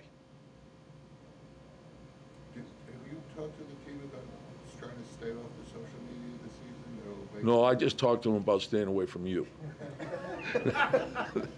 I say that's a joke. So. No, at the beginning of the year, we bring in, because it's a big part of the league, and you just got to be careful with it. And it's different, but that's, we're all the same. You have information constantly coming at you, and even if you stay off it, there's going to be people telling you what they're saying. So you're going to hear it, right? So just block it out. Don't get distracted. Come in every day knowing that, hey, some days you may not play great, but you can still help the team win. And I just want the team to keep growing, just keep improving, keep learning. We got young guys; they're going to learn. Trial and error is a big part of learning. Bring energy to the group. Vets help the young guys grow, and then I want them to grow as well. That's what I love about Taj. Taj is, I don't know how many years in the league now, but a lot. And he keeps adding to his game, and he loves every aspect of being on a team. He loves the meetings, he loves the weight room, he loves the travel, he loves every aspect of being on a team. And when you have guys like that put the team first, good things will happen. So that's what we're trying to do. Why'd you start Jericho? Because I could.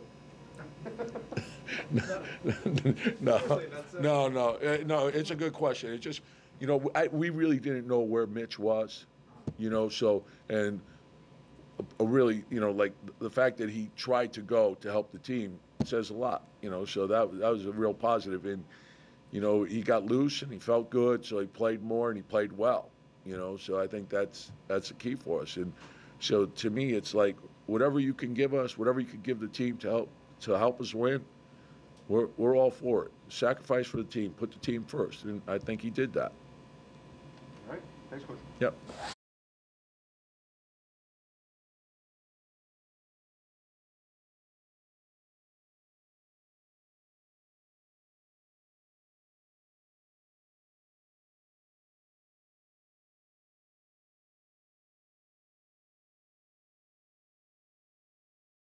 But Tibbs, a lot of people had a lot to say about it. So I heard about his post-game conference before I listened to it. And I will say that Tibbs definitely showed how he really felt about social media. Definitely had a lot to say about. I feel like he got everything off his chest. Social media, Yeah. media, fans telling him what to do, fans talking to players any kind of way on social media. Right. I didn't like his response. He was like, I don't like anything that interrupts with the fabric of the team or something to that effect. I would have rathered that he said what Immanuel Quickley said. Immanuel Quickley was like, and let me just point out, Immanuel Quickley, after the amazing game he had, came out with his deal with it shades. The deal with it shades that you see in all from all the memes. Definitely came out and was like, yeah, social media is something that we can't control. We can only control what we can control. Go out there, do what you got to do. That was the answer right there. But Tibbs says that every post game. Yeah, but that's where he Quickly probably got it from. Tibbs. But that's not what he said in this game, right? And if that's what you're saying, you got to keep to it. Social media. He let these reporters bait him into his answers, and his answers weren't crazy. Like he admitted social media is important for the evolution of the game in terms of the popularity and all that stuff. He gave social media its props, and then he went on to be like, y'all motherfuckers don't know what y'all talking about. But as a coach, for him to say that after all this time in this season, he's been hearing it all probably. Yeah, and 100%. He's probably just fed up. Like, bro, y'all do not know what y'all talking about. Tibbs is a coach of the year, a multiple time coach of the year. And we trying to tell him what to do. And he's trying to tell us, shut the hell up, sit in the stands and cheer. That's what y'all supposed to do. I know what I'm doing. But the reason why it's going to rub fans the wrong way is because he's not a perfect coach. And to have that approach to everyone is kind of counterproductive, because it's like people are seeing things that you're obviously not seeing, or else there would be results on the court. But at the same time, there's things that Tibbs is seeing that nobody else is seeing, because he's just so far ingratiated into into the NBA, like he knows what to look for. He knows why certain things wouldn't work that we don't know. So it's a lose-lose. All you got to see out of this post game was Tibbs' true emotions unfold. The issue with Tibbs is that for him, there's a tried and true method as to how things work in the NBA. And he's not going to go away from it without reason. And it needs to be a strong reason. Even if his tried and true method ain't working, he's going to stick with it. He's going to keep going. So, I mean, I get it. I get where he's coming from, but I think that if he is able to realize that sometimes that approach is not beneficial to winning, if he was more able to ingratiate that into his mindset, that would help him more than anything else, and everybody would be fine with him. But he's a person like everyone else. So as a result of the win, as much as the result of what he said about social media and about just how we don't know what we're talking about in the in the social media, on Twitter, in regards to what we see on the court, if we're reacting immediately to the game and not watching tape and all that stuff, we don't know what we're talking about. Knicks Twitter imploded. Like, I have never seen a game that everybody was unanimously happy with and immediately went to Twitter to snipe Everyone was shots still angry. at Tibbs, at each other. I was like, what is happening right now? Like, the Knicks civil war continues. Knicks fans have been wilding all year, bro. Like, it's so many different perspectives in the Knicks community that nobody can just have a conversation anymore, and it's just so the Knicks to the Twitter streets at night is just not safe. You got to just go home, lock your doors. It's not safe. You liable to get the treatment if you say anything that Knicks Twitter does not agree with. Right. And that was just another example of that. I was like, yo, I knew it was gonna happen, but it was just like, dudes was going for the jugular after this game. Imagine he was doing this all season. And let me just say this. Tibbs couldn't do this all season. If he did this all season, we wouldn't have the game that we just had. We wouldn't have the record either. I wouldn't. I want people to realize that some games our youth would have lost us, which, okay, you could be happy about that or whatever. Like, this is a much more nuanced conversation than if he had done this the whole time, we would be a better team. It just is.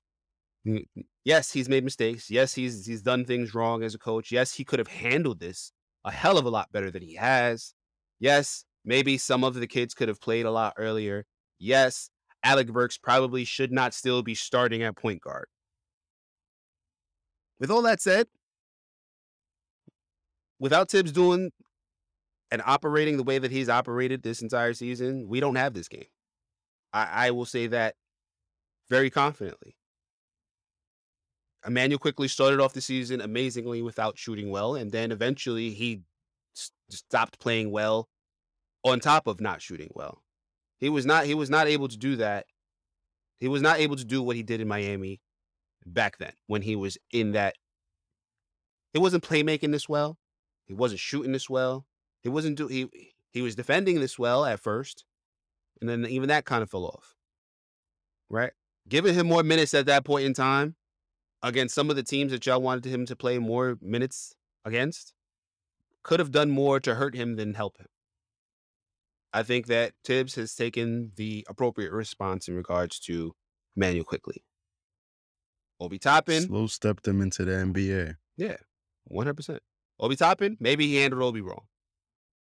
But I can't say that he handled Deuce wrong. I can't say that he handled Quentin Grimes wrong. I can't say that he handled Jericho Sims wrong. I can't say that he's handled RJ wrong. I can't say that he's handled Mitch wrong. Like, that's the part that pisses me off. Young players only apply to the young players that are not playing. RJ Barrett is the youngest player on the team. How does Tibbs not trust young players if RJ is the starter and plays the most minutes out of everybody?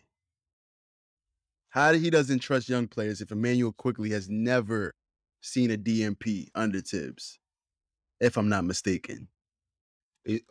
How does he not trust young players? Not a DNP CD. DNP coach did not play coach's decision. Like, Never. bro, we saw when Grimes got into the rotation and was playing so well, he stuck with Grimes throughout the whole season. What young players doesn't he trust? He just doesn't trust inconsistent plays from young players as much as he sticks with inconsistent plays from vet players because he knows what to expect from them. I understand the thinking, but that doesn't mean I completely agree with it. But you cannot say if the kids was playing all year, this is the result that would have happened because they're much more mature now than they were at the beginning of the year. They have much more of an understanding of what to do on the basketball court when you're playing against an NBA team than compared to what you would have done at the beginning of the season. So I'm with you on all your points. Emmanuel Quickley was the main reason we won against Miami, and that's what people's takeaway is at the end of this game.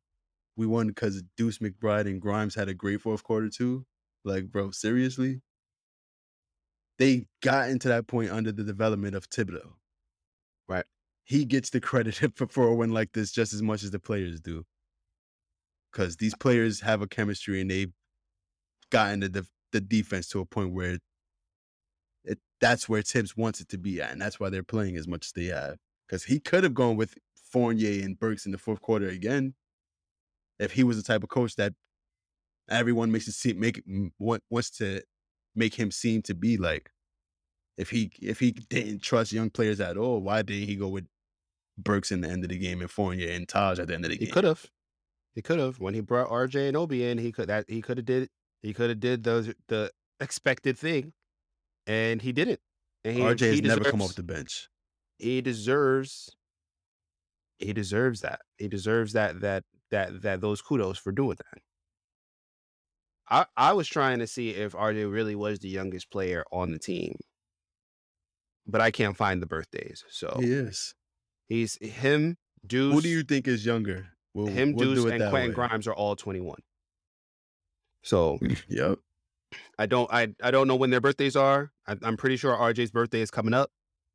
So I don't know if he is, but he's at least the second youngest. Passed already. Who, RJ's? So RJ's 22? Oh, it is coming. No. It is coming up. It's coming up in June. Sorry.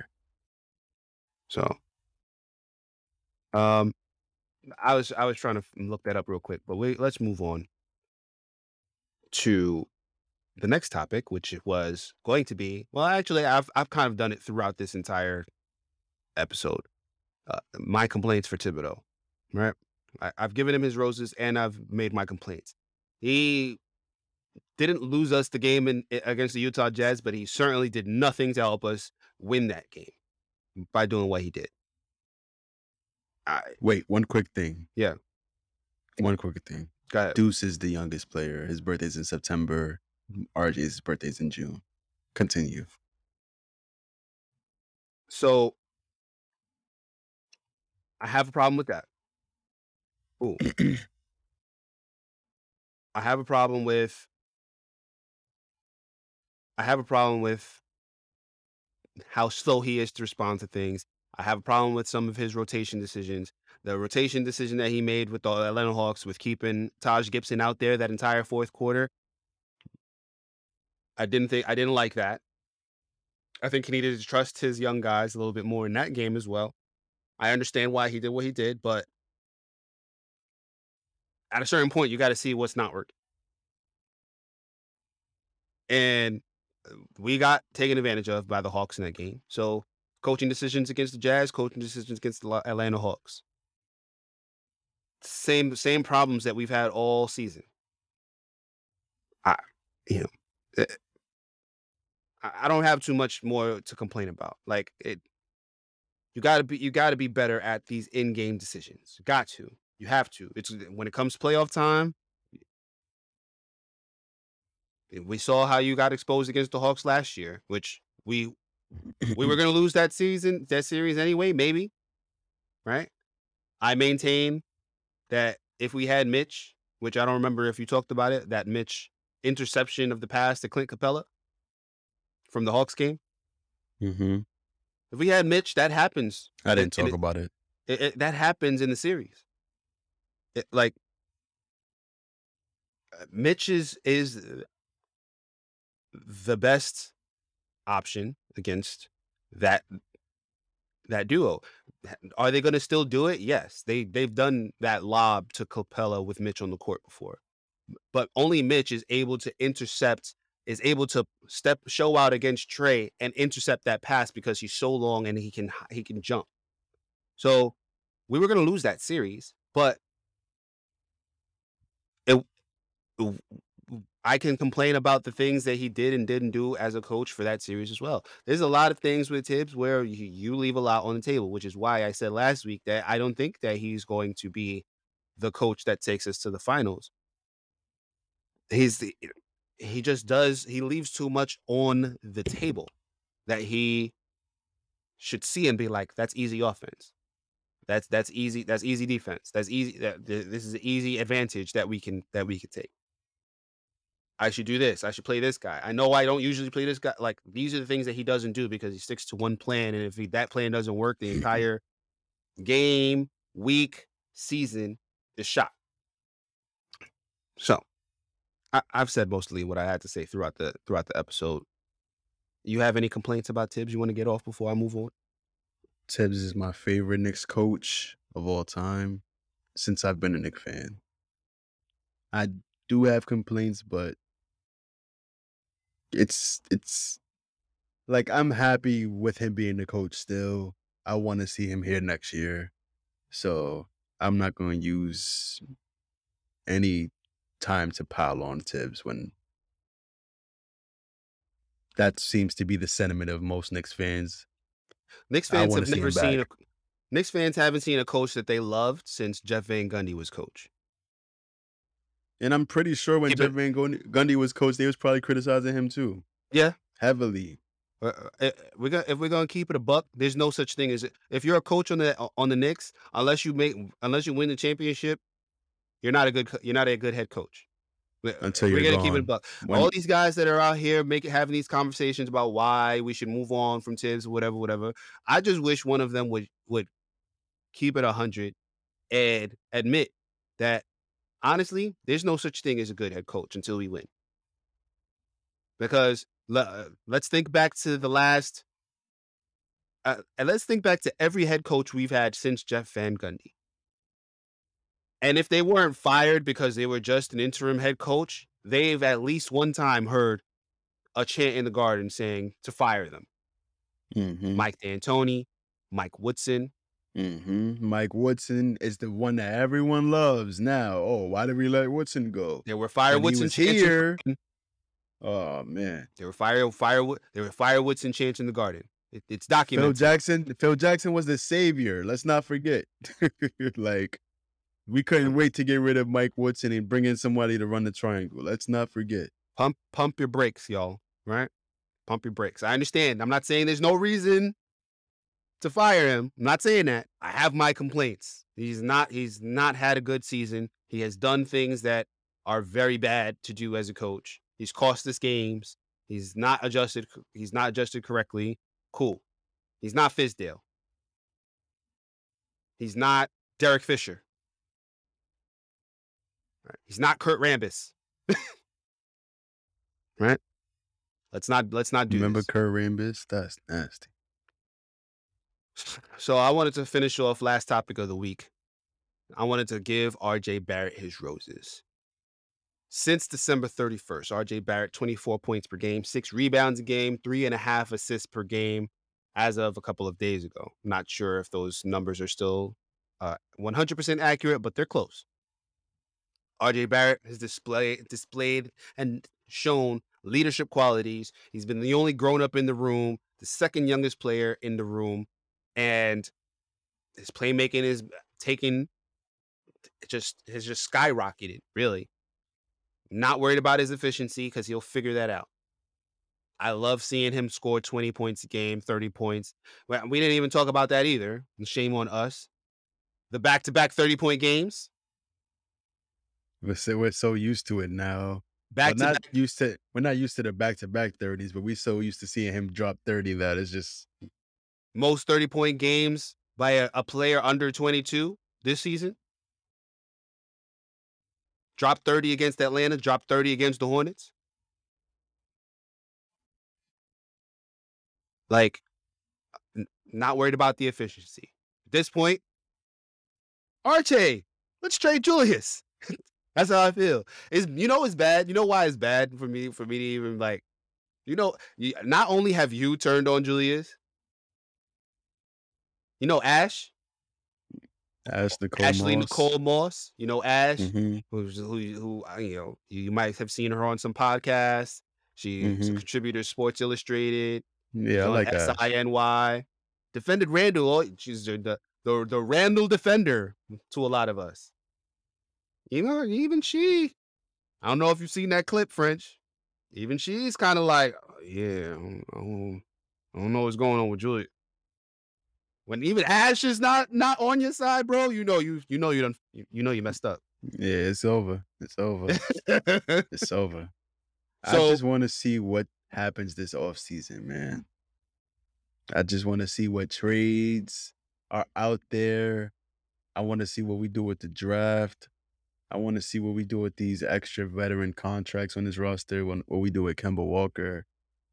Because RJ needs stability around him and a group to throw with. And we don't have to be worrying about the best player sucking the life out of the organization. Like we need some stability. We need some type of consistency so that RJ can have some just be stable here in New York. Right. Not always wondering what is the grass green on the other side. Right. What's it like to be on a winning organization? Like we got to take it one step at a time, and we have all the leverage. I feel like we have a player with the talent to warrant bringing back some assets. So it's the front office job this summer to bring something back for us because we have assets. We have draft picks. We have everything we need. Right. It's just a matter of getting it done now.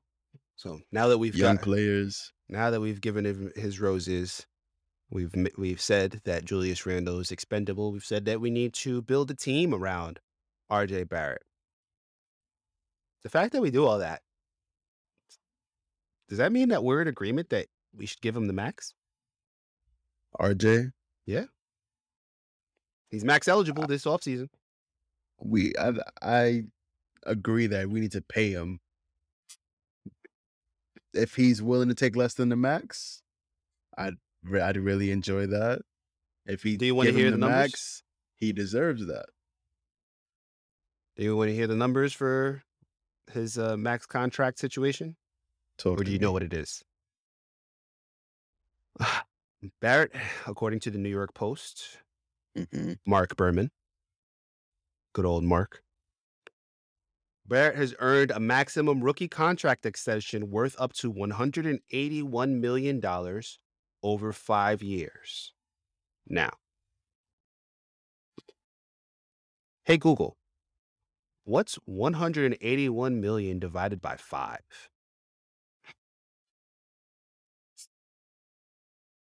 $36,200,000. That's a lot of money. It's a lot of money. It's not going to be too much, though. I feel like when you think about RJ 5 years from now, yeah.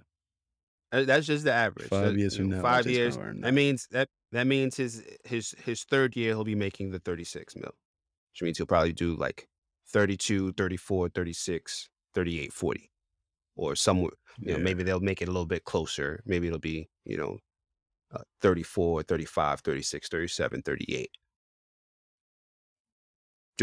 How do you feel about that? Would you do it? Yeah, yeah, I'm doing that. RJ 4 years from Or now is gonna be a star. Pay or him are now, you so we don't waiting? gotta pay him later. I mean, you pay him later, it's gonna be probably the same thing, and you probably save a little bit of money. But No, Supermax. that's also a possibility. Supermax. Exactly. Exactly my point. It's also a possibility. Like I agree with you. Just pay him now. Just pay him now. He is inefficient now. I have no concern about him fixing that part of his game with the efficiency. He's brought up his 3-point shooting. He's gotten to the line a lot more. He seems to be a natural in the role of being that number one guy. And he's showing it against the teams that aren't good. And he's not playing awful against the really good teams. Like, he played against the Miami Heat. It was a bad shooting game for him for sure. And he turned over the ball a bunch and all that stuff, but he still did some good things on the court. And the last time he played Miami, remember how much he dropped? 46. Exactly. So, yeah, I think I'm right there with you. The only problem I have is how difficult that makes it to build a team around him in the future, which is why you have to trade Randall, which is why you have to trade Noel, which is why you have to trade Burks,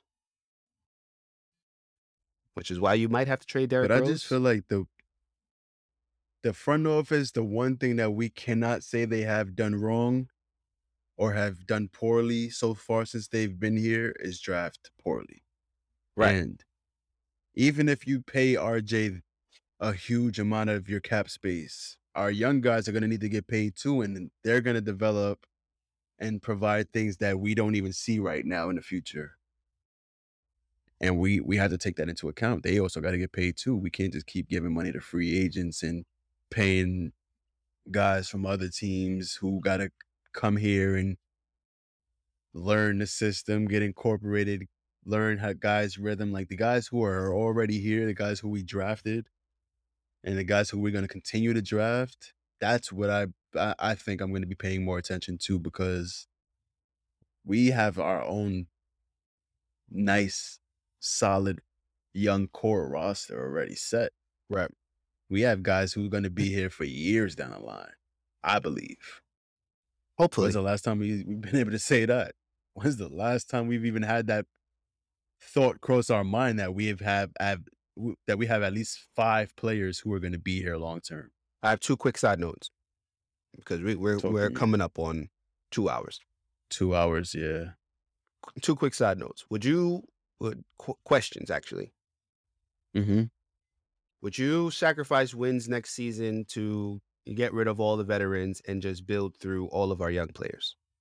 Or would you if it makes trade sense. some of the? I'm not going to be trade some giving of- away. Or would you trade some of the vets, trade a couple Mhm. of the young guys for a really good player that might fit next to RJ? It depends on the young players and it depends on the player. Like, if we could trade Randall and some other players for Paul George, I might do that. Okay. The other question. Mitchell Robinson. It's the other contract debate that we haven't discussed. You hoping that we get a extension done? Or are you hoping that we sign him in the I'm offseason? hoping more so.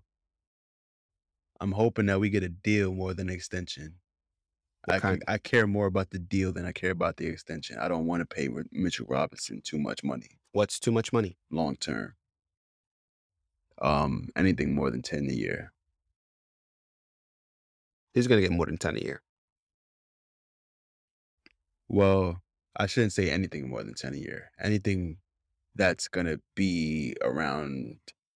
He might get a Anything contract. more than what Robert Williams would bring would make in a contract. That's the limit that I would go. The Robert Williams standard. Yeah. You want me to look that's up? what he's gonna bring: dunking, blocking, and rebounding. He's gonna be the head of your defense, but you can get guys like that for pretty cheap. JaVale McGee, Dwight Howard. You shouldn't put too much of your cap space into that. Clint Capella. I understand he's a high paid center, but how much of an impact does he really have on the Hawks compared to Mitch? You get what I'm saying? I know what you're saying. I get what you're saying. Yeah, just for comparative, I just looked up Robert Williams' contract. Average salary is $12 million a year. First year is 10.7, second is 11.5, third is 12.4, fourth is 13.2, and then he is an unrestricted free agent in 2026.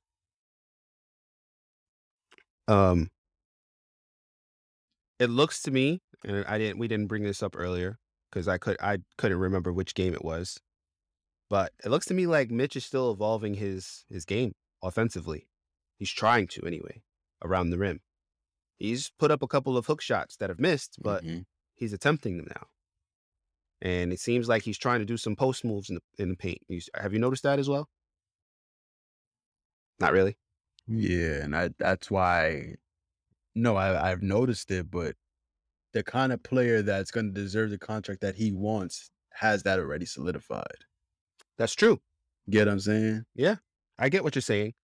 There's no guarantee that he's going to get there. There's no guarantee. Jericho Sims is already a better post player than Mitchell Robinson is, but Mitchell Robinson is still the better overall player. It's tough. It's tough. And I have no faith that Jericho Sims is ever going to be as good as Mitch is right now. I think he's going to come close. He's going to approximate a percentage, but he's not Maybe going he's to. not going to dominate as much as Mitch can dominate, but yeah. He's not. And that's the thing. Like, you can be a really good player. You can even put up similar stats, which I don't think he's ever going to have a game like Mitch where Mitch can get a double-double with all his rebounds being offensive rebounds. Like, that is amazing and crazy. Jericho's never going to do that, but it's tough. I don't want to see Mitch go at the end of the day. Never. I don't want to see Mitch go. All right. If we see Mitch go, I want it to be a sign and trade. That's what I left out. If Mitch doesn't re-sign with us and we can't come up with a way to extend him, I want to see us trade him for something back. I just don't want to lose him for nothing. Agreed. All right. And we have picks this year. We could draft another center who does the same things. Also true. All right. Let's move on to predictions, French. So last week, Ja predicted that the Knicks would go 2-2. So he would choose his predictions first this week. I want to get. The Knicks will play Pistons, Chicago. Oh, snap. Charlotte, and Cleveland. Dang. Who you got? Ooh. What Can't you got believe I won being? again. Yeah. So, Pistons aren't playing well. Chicago got their first. They were on a losing streak before they got their first win over the Cavs. Both of those teams have not been playing well. And the Hornets, we just beat them. They might be coming back for some revenge after we beat them. I see no reason why we would, if we have a healthy Mitch, see no reason why we can't just repeat what we did the last time. I'm going 3-1. I don't know. I think that the Knicks have a chance without Randall. Let me be clear. I think they have a chance to win all 4 of these games with the Bulls seeming to be on the decline and not having Ball on the floor at this point in time. I believe he's out for the season. But yeah, So that's an advantage there. I could see them winning that game. I could see them losing that game. And I already gave my reasoning for the Hornets. They might be coming back to try to get that revenge game against the Knicks when they come. So I could see the Knicks winning that game. I could see them losing that game. But I don't think that they're going to lose both. I could see them winning all 4 of these games, but I can also say, like, nah, more than likely they're going to lose one of those 2 games, the Bulls, the Hornets. Even the Cavs, they could lose against. The Cavs were playing really well earlier this year, and they've been on the decline as well. I see the Knicks going 3-1. Only one that I know that they're definitely winning is the Pistons. I'm going to say they're going to beat the Pistons.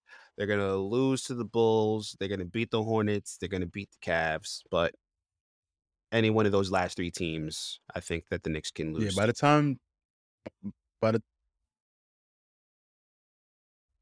time this comes out, we would have already played the Pistons game. I think we're gonna take that one.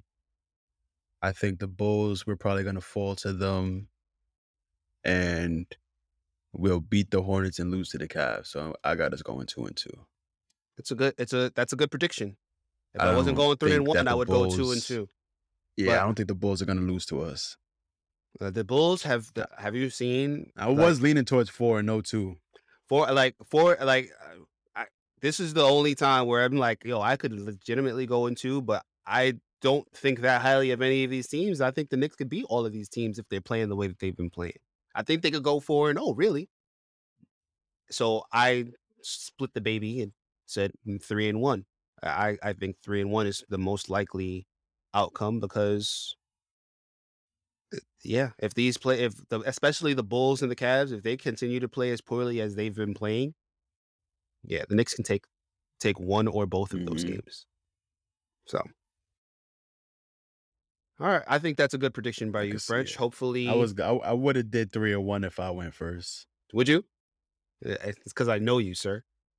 Yeah, I would have.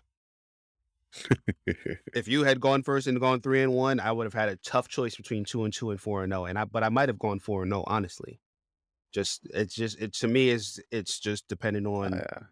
Honestly, it's dependent on if Julius is playing.